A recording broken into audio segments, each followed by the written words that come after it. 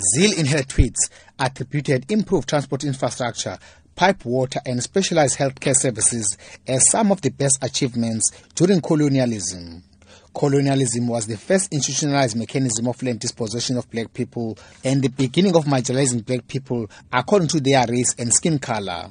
Although Zille later apologized, the party says she will be disciplined for her comments. Party leader Musi Maimane explains. In 1994, we had a pact to say we are better together. Any view that seeks to undermine that pact is a view that is inconsistent with what the DA stands for.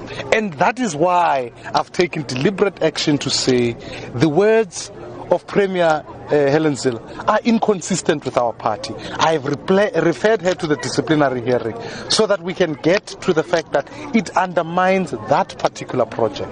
I do not support the views, I don't share the views. Shifting focus to next week's by-election in Pietermaritzburg, the DA leader urged his party supporters to go out in their numbers and vote for their party candidate, Shaun Atkins. Atkins is up against ANC's Mel Williams and the IFP's Sakile Makhathini.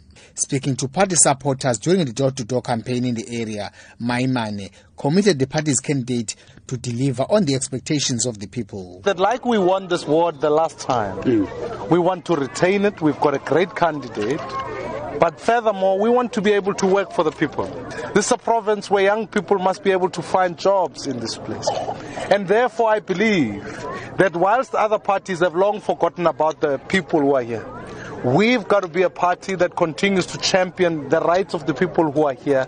And I believe confidently that as we saw change here, we are seeing change in municipalities. Soon we will see change in the province.